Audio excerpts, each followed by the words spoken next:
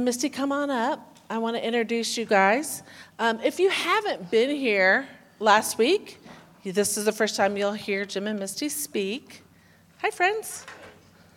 I just wanted to do a quick introduction. I met Misty, she was my daughter's choir teacher. I was, long time ago. I sing just like her. I bet you do. I want to hear it. You didn't have my son. I sing like him. Okay. We sing, yeah. She sings like her father. So she had a great voice. She still does. Hi, Haley. She's probably watching in the live stream. If you're watching on the live stream or this is new to you today, Chris mentioned it. I just want to mention it one more time. I don't want to give a huge caveat, but the message is a mature message today. It's about sex. And I'm going to stand right between you guys. How about that? Okay, that sounds good. And I wanted just to say one more time that these guys are awesome. They're not therapists yet or pastors, but they're ministers. They're ministering to us through their story. And everyone has a story. And I will just say this, that it's really difficult for pastors to talk about sex with people because they don't want to talk about sex with pastors. It gets really shame-filled, and it gets really difficult for them. Mm-hmm. So it's easier for us to bring. And also, if any of you have been through the same story as these guys have, sometimes you don't want to tell it to your whole church. Not that you should have a problem with that, but these guys are really brave in being able to share their story. So I know that it's difficult to give that an applause or to think about that, but it is really a vulnerable place to be. Let me also tell you that God cares about sex. Yes. He cares very deeply about your relationships. Yeah. He created it, not just for procreation, but for your pleasure and for fun. Yep. And it doesn't matter where you are in your marriages or your relationships. He cares very deeply about how you're connecting with other people. Yeah. And it all ties in to how we are able to attach to God, because it's about being vulnerable and all those things. So I won't do a second sermon, but remember the children. Yes. So if you have children and other folks that maybe are more mature, they're not wild, you guys. They're not. It's going to be fine. So I'll turn it over to them now. All right. So thank you so much for having us again. So I just want to remind you that Jim and I are a work in progress. And in my book, I outline the stages of recovery as climb, conquer, rest, restore. We're still, that's not linear. You don't just get to the end and they're like, oh, we made it. It's a mountain range, right? And so we climb a mountain and we're like, yes, look at this glorious view. And then all of a sudden we find ourselves in a valley again. So we are a work in progress. We're walking out recovery with other people, not showing them exactly how it's done. It's all together. Also, we are using a lot of sexual language today. So one more disclaimer. There you go. All right. And then we are here to shed the shame and share hope, because with Christ, there's hope. It doesn't matter the situation. If you experience a trigger today, for those of you who maybe have a sexual history of trauma or abuse, I just want to remind you this afternoon, maybe during the Chiefs game, do some self-care. Take a nap, eat a big gallon of ice cream, whatever it is you need to do, all right? Okay, so before we begin, just 3 reminders of collectively what we want to do as a group. This is our challenge together. So I said this last week. 1, enter humility and gentleness. That's the antidote to sexual dysfunction. Number 2, explore natural curiosity. That means you, especially today, as we bust some myths, Jim is bringing it. But there may be conflicting beliefs going on inside your head. Sometimes even I still have that after 5.5 years of talking about this all the time. It's still like I get this physical reaction like, wait a second, that's against everything I was ever taught. You may feel that too. But try to keep that gentleness and humility that keeps your heart open.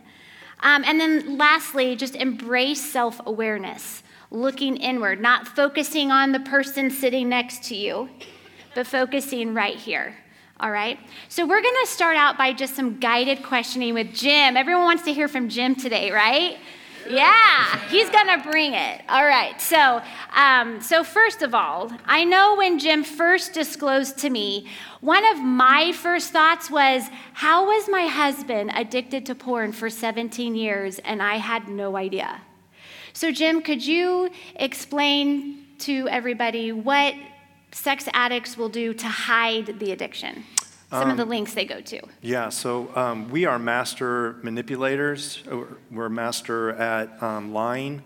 That's just something that we've kind of developed through the years. So I'll give you a few examples, but by all means, they're not like complete. I would erase my browser history. I would use the private setting on the browsers. I'd have another window open, so whenever I heard footsteps or something, I'd be able to do a hotkey and flip it to the other screen until I felt like it was safe to be able to go ahead and close out that other window. I would act like I was going to the restroom and act out in there. Would even, use a shower. And wait for them to be gone, the family to be gone. And we'll kind of hit on a myth later on, like, does this affect if they don't know? Well, that's one thing. I would be looking forward to the family leaving so I could have a moment to do my thing. And that is part of the addiction cycle, the thinking of the next time when you can act out. And I also remember him telling me in our recovery that he would purposely wait until he had sunglasses on. Mm-hmm. So something that he's doing now for my safety. He can control what his eyes do now. He doesn't have that brain's desire or need to objectify women, but he still just doesn't wear sunglasses, very rarely, if he's fishing. But he does that for my sake, not for his now, right? Because that was a way he acted out. So if he's wearing his glasses, it might spiral me like, oh, there's somebody that it's just a way for us to maintain safety in our relationship. But they're very good at compartmentalizing. Mm-hmm. You pretty much have to when you're doing that. Yeah. On my end, I would say I didn't know, because one thing I had to work on is how to learn how to be emotionally intimate with a man. So I did not know that. It was not modeled that growing up. I really didn't know I didn't know that. So once I was like, well, why wouldn't I know? How was I so disconnected? So that was an area of my life that I had to dig into in the recovery process as well. Okay, so question number 2. When was your first exposure to porn? I believe it was in 7th grade. Okay. Did you ever think that getting married would solve your porn usage? I did. I thought once we were married, I'd be able to have sex whenever we wanted and how often. And did it solve your porn usage? Obviously not. Yeah. Yeah. So porn escalates over time. That's why it's very dangerous to even dabble in it at all. It'll escalate. So where do you think that belief came from, that when I get married, all of these sexual things will just go away because I can have sex with my wife? I think some of it, I believe, was from stuff we had been taught in the church, that we needed to wait until we were married, and then once we were married, it was. I can't remember a specific example of this being said, but it was implied that once you're married, then you have it and can have it whenever you want, and that kind of a thing. Well, and also, like in evangelical circles, in the teen years, you're hearing sex is bad, sex is bad, sex is bad, sex is bad. And so it's just you have that in there, and you have to kind of and then all of a sudden you're getting married, and you're supposed to just be able to flip that little switch over, and it just that's not real life. So we're trying to change the culture of teaching our teens, our kids, sex is good. It is so good when it's done in the context of God's design. It's beautiful, and it's holy, and it's celebrated.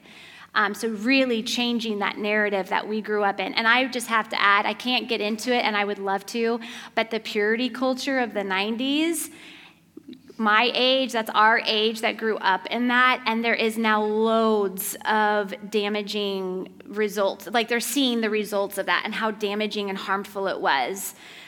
For people to hear that women are in charge of men's lust problem and our bodies are dangerous, so we have to cover up. Very, very bad messaging. And I can't get into that, but here's a great book that really covers all of that. It's called The Great Sex Rescue. Highly recommend it, because it will dive into some of the harmful teaching of sex in the evangelical community specifically, as well as Christian authors that are still being taught in churches today. So it really debunks a lot of that. So Not only that, real quick, Yeah. it wasn't just the church, it was also, the pornography as well, because they're Oh, basically yeah. always available to us. I mean, it's like, Yeah. we get in this mindset like they are always like, Available. yeah, it's a fantasy in our mind that they're available, they want to, Yeah. even though it's a picture or So whatever. basically it was like polarized. Yeah. Porn teaches you a terrible message, and the church taught you a terrible message, and we have to come and figure out God's healthy view of sexuality. So that's good. When did your occasional use of porn escalate? It was when I learned to masturbate and when the internet became available, and those were about the same time. So when that began, would you say your external circumstances perhaps made you more vulnerable to gravitate to that? Absolutely. So this is like a drug. It is basically a drug, the pornography and acting out. And so we use it to medicate pain inside or things that we, emotional needs or whatever we need to Escape. Escape, It's yeah. an escape. Even boredom. It can be. I've read that in a lot of data, that boredom can also be a trigger. So it's really important for teens and adult, male, female, whoever is looking at porn, to go back to your very first exposure. And when maybe not your first exposure, because some people look at it and then they're done, right? They're like, oh, that was bad. But if you turn to it and just explore what was going on in my life that made me vulnerable to objectify other human beings, because you were escaping something. And so that's why it usually takes a professional to help you dig into that and perhaps discover why. Yeah. Okay, what would you feel after acting out? I felt shame, guilt, kind of just dirty, and that it was unfulfilling. Okay, let's back it up. What would you feel before acting out? Desire, What would you feel during acting out? excitement, And then what did you feel after? shame. Do you see the cycle? There's a cycle. Okay, so you're going right back around again.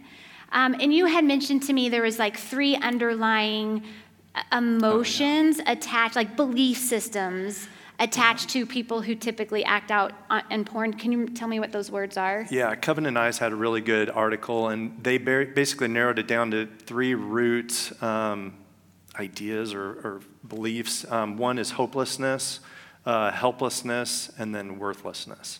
Hopelessness, helplessness, worthlessness. Let's all say that together. Hopelessness, helplessness, worthlessness. So if you're feeling something right before you act out or whatever, generally you can dig down and it gets down to one of those 3 feelings. Okay. Did porn increase your sexual satisfaction? No. Did it increase your sexual appetite? Yeah. Do you hear the 2 different words? Important to note. What was your greatest fear in disclosing to me your porn addiction? That I would lose you and the family and the pain that I would cause you. There were actually a couple. And then also just being known, the embarrassment of being known. What about your reputation? Yeah, Is that a fear? reputation. And something that we have talked about together about clergy disclosing is they lose their occupation many times. That adds a whole other layer of fear, and why the latest stats, I think 57% of pastors are addicted to porn. I think that's important to note, that that's a real fear. So if that was your fear and probably a reality that you would lose me and the kids and your reputation and all of that, what made you still follow through? That was after I gave my life over, total surrender. I feel like I just knew that was what I needed to do. The Holy Spirit, I felt like it was telling me that I had to do that. No matter what, I just needed, that was the right thing to do. So was there a sense of urgency to do that? Yeah, definitely. Okay. So when you entered recovery, was saving the marriage your main goal and focus? No, at that point, it was just, I knew that I needed to get well, myself, healing, and to just not do that anymore, to be free of it. So to clarify that, would you say that before you told me, you had already sacrificed the risk, you were if she leaves me, I'm still going to be well? Yep. Yep. I think that's really important because, especially in evangelical communities, we idolize marriage. We're so about saving the marriage. And what we want you to hear is that statistically, most marriages just don't stay together, but you can still get well. He can still get well, and I can still get well, and there can still be a glory story. It doesn't have to always mean your marriage is resolved. I know so many amazing women who are living their best life as single women because their husbands were not interested in recovery. And we want people to hear that message that no matter what, when Jesus was with the woman at the well, he didn't restore all her relationships. He restored her to himself. And I love that. I love that so much. So, and I would say for me in recovery, that was my mindset as well. I can't take on his sobriety. There's nothing I can or cannot do to fix this. So I'm just going to stay in my lane. I'm going to address my trauma. I'm going to address my dysfunction, my family of origin trauma, all of it. I'm going to go back and I'm going to do the work I need. So if this were to work out, it will. Or if I eventually find another partner in life, that I'm coming into relationships with authenticity, transparency, with myself first, then with God and with others. Like you have to be real with yourself in order to be real with God and then with others. Okay, so has professional therapy helped you? Absolutely. It's been critical for me, for sure. Do you think that it's like 100% you have to see a counselor in order to heal from sex addiction? Let's look at it black and white. Black and white? I see this. That's opposite. Yeah, Usually. I see that as a great issue. Honestly, for me, I think it was 100% I needed it.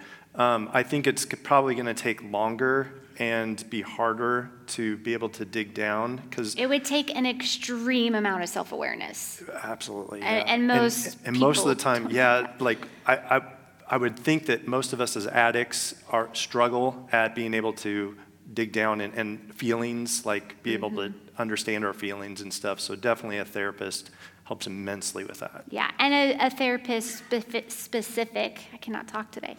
To sex addiction. So you want a certified sex addiction therapist, a CSAT. And then for the spouses of sex addiction, someone who's trauma informed. See the time. The time? Oh, he's already telling me time. Okay, have you relapsed? I have not, no. Okay, what is a tool that I could use if I'm like, I don't know if I truly believe you. What's a tool that is standard among sex addiction recovery that couples can use? We do polygraphs. Yeah. And you can go ahead and go to the first myth. Polygraphs, we use a guy from the Blue Springs Police Department, and he's wonderful. So we have good resources in our community. And if you go to my website, risetoheal.com, I have a blog about the polygraphs and the questions that they ask, and it's a wonderful tool. It's not all we use, but it's just another tool. Okay, so we're going to address one of the biggest, if this is the only myth we got to today, it's going to be the foundational myth for all the other ones, really. So here we go. I'm going to let you answer this because everyone can be mad at you, not me. So myth number 1, sex is a need. True or false? I would say it's false. Okay, can you explain? So this is something that I truly believed when I was acting out. I truly felt that it was an absolute need of mine. And as part of the recovery process, I had to do a 90-day fast. And that wasn't just from porn. That was any kind of sexual whatever that caused my brain, like any kind of chemical like excitement in my brain. So I had to completely be intentional and like not watching movies, even TV. Things for me, and it might be specific to individuals, but for me, like even music, I had to literally just be super intentional for 90 days. And that helped me realize that I did not need it. It's a desire, but it's not a need. Good choice of words. Sex is a desire, but it's not a need. You don't need sex to survive. Yeah. And so the 90-day fast helped him bust that myth. That was a very good one to bust. Okay, so I've heard a pastor say we have heard a pastor say that sex is a legitimate need, but porn is an illegitimate way of meeting that need. So are you telling me that that is false? Yes, I say that's false. All right. Whew, got that cleared out of the way. That's a big one. Okay, number 2, my wife is biblically mandated to meet my sexual needs. Yeah, so, I mean, that's another thing that I think that we've been kind of taught is that, and I believe that that's kind of been distorted from that passage with Paul, I can't think of can you help me? I don't know. It's just been distorted. Yeah. It's that scripture has been distorted, and you might need to do a deep dive of your own to really understand that passage. Okay, so myth number 3, sex addiction reveals a marriage problem. Yeah, so this is something that, for me at least, it started way before the marriage even. And even if there's, not the marriage isn't going well, it's still our choice to do this. We don't have to do it. It's not like it's our own choice to do that. And it's not a marriage problem. Yeah. It's a person problem. Yeah, we can have bad marriages and still not do it. And this is a myth that's still very prevalent in communities because, when a couple goes to clergy, they go to marriage counseling. It's not a marriage problem, though. He's got to get sober and in a recovery, right? So marriage counseling comes later if you want to try to reconcile the marriage, but you got to get your stuff worked out first. Okay, next myth. If a woman has more sex, loses weight, stops nagging, is a domestic goddess, or whatever fill in the blank he desires, she can control his sex addiction. True or false? False. I believe that's false. And this is an important message because, for one, sex addicts blame everybody else. So they're looking externally of why I'm acting out. And number 2, women have a lot of pressure. We've been conditioned to think we are in charge. And the purity culture, that is one result of that, is that we're in charge of men's lust. And lust is in the heart. That's why Jesus said, if you've committed adultery in your heart, pluck out your eye or something like that. What was that passage? I'm probably totally butchering it. But that verse that, if you commit adultery, well, if you've done it in your heart, he's looking at the heart. And that's not something I can fix in him, right? Okay, next one. This is a big one. This one makes people get a little fidgety. Mm-hmm. Porn is not infidelity. True or false? I say it's false. So I want to approach this with love. So when I didn't tell Misty, there was a reason for it. It was more than just not telling her that I went out and spent something behind her back. It was much deeper than that. And I think that it's something that it could be maybe the Holy Spirit kind of saying, like speaking inside. It also is just naturally, I think we have that knowledge that sex in general is so powerful, not only like to relationships, emotions, it's a super powerful thing. And so anyway, I'm losing my track here. I think a better question or myth to listen to is, does porn break the marriage covenant? Yeah. To me, that feels a little more, I can align with that a little better. But ask your spouse if they think it feels like infidelity when you're acting out sexually with a screen. Just ask them and see what they say. If we as the acting out people put ourselves, try to switch roles. Have empathy. Empathy, mm-hmm. What it would be like for the other person. I think that if we're honest, we would see that that's probably... Okay. Yeah. We're going to flip to the next one because I have 1 minute, and then we're going to go to the last slide. The next one is a big one in Christian circles because a lot of Christian men, and again, genders, we know they can be different, okay? I said that last week. So we're sensitive, but we're talking to our main audience, okay? But in Christian circles, Christian men know porn is wrong. They morally know it's not God's design, right? So they start to justify other behaviors. So this is myth number 6. It's okay to act out my sexual fantasies on my partner or masturbate as long as I'm thinking about her. So what's your answer to that? I would say that's false. And I'll just give an example. So back before I actually started recovery, I think the longest I went was about 3 months, like just not doing anything. And we call that white knuckling. White knuckling, yeah. Doing it on our own power, trying just to, out of our own strength, yeah. It was when my daughter had a medical issue. I felt like God was punishing me for it. And so eventually I told myself, if I'm thinking about my wife when I'm doing it, that's okay. And it just was the beginning to just going right back to it. And I think that in my mind, I would imagine that's probably the case for pretty much all addicts. Yeah. Is my Well, guess. and God's design for sexuality with your partner is mutuality, coming together in mutuality and full consent. When you're masturbating and fantasizing, she loses her voice. Where's her voice in that? There's no accountability for you to come into the relationship in authenticity and transparency and working with your partner. It's a partnership. So she loses her voice, and you're still in full control. There's a power imbalance there because you get to control what she does, the outcome, all of it. And that's not God's design. Sexuality, sex with our partner should be the fruit of an emotionally intimate relationship already established. And we have flip-flopped that. We think we have sex to connect. But we have, in God's version of sex, we're having sex because we're already connected. And you're going to lose all of that with masturbation and fantasizing about your partner. However, I will say, there are some gray. Like I've talked with a couple where there was a medical issue, but the couple came together in mutuality, and they came up with a plan. They talked through it. They got counseling with it. Totally different than what we're implying in this slide. Okay, so real quick, yeah. It's also about giving and receiving. Yes. That is more of a selfish act, in my opinion. Good time to highlight another book. This book really helped us transform our sexuality. It's called When Two Become One by the McCluskeys. Really, really good book on losing the traditional mountain diagram where orgasm is the peak. This takes all that and changes it. Oops, sorry. All right, so let's go now to the last slide. I'm doing good, Marta. Okay, I'm doing good.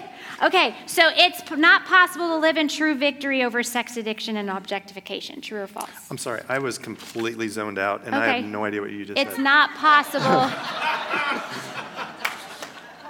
Keeping it real, peeps. Keeping it real.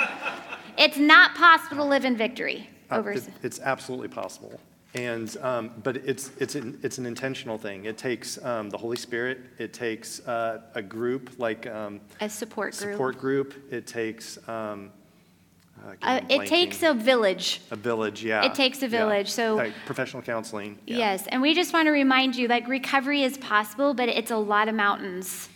And for the spouse coming up behind that, you're taking on their baggage as well as your own, and it's a process to work all of that out. But with Christ, he gives us the power to do the hard things. And grace for me meant living in power and freedom to do what we needed to do in our recovery process. Thank you for having us.